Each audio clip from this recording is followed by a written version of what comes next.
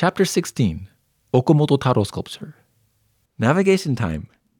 From the sake brewery, put Togoda Station to your back and walk 150 meters to the signal with the middle school on the corner. Turn left and walk 3 blocks, 400 meters towards Ueda to the city office Togoda branch signal. Turn right at that signal and walk up towards the levee road. In about 150 meters, you'll see some stairs descending to the right. Take the stairs down to the pathway at the base of the levee.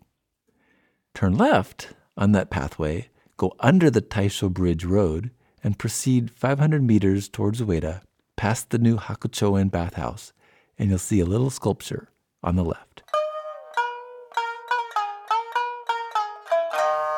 Stop number 16 is a sculpture at the base of the Chikuma River levee.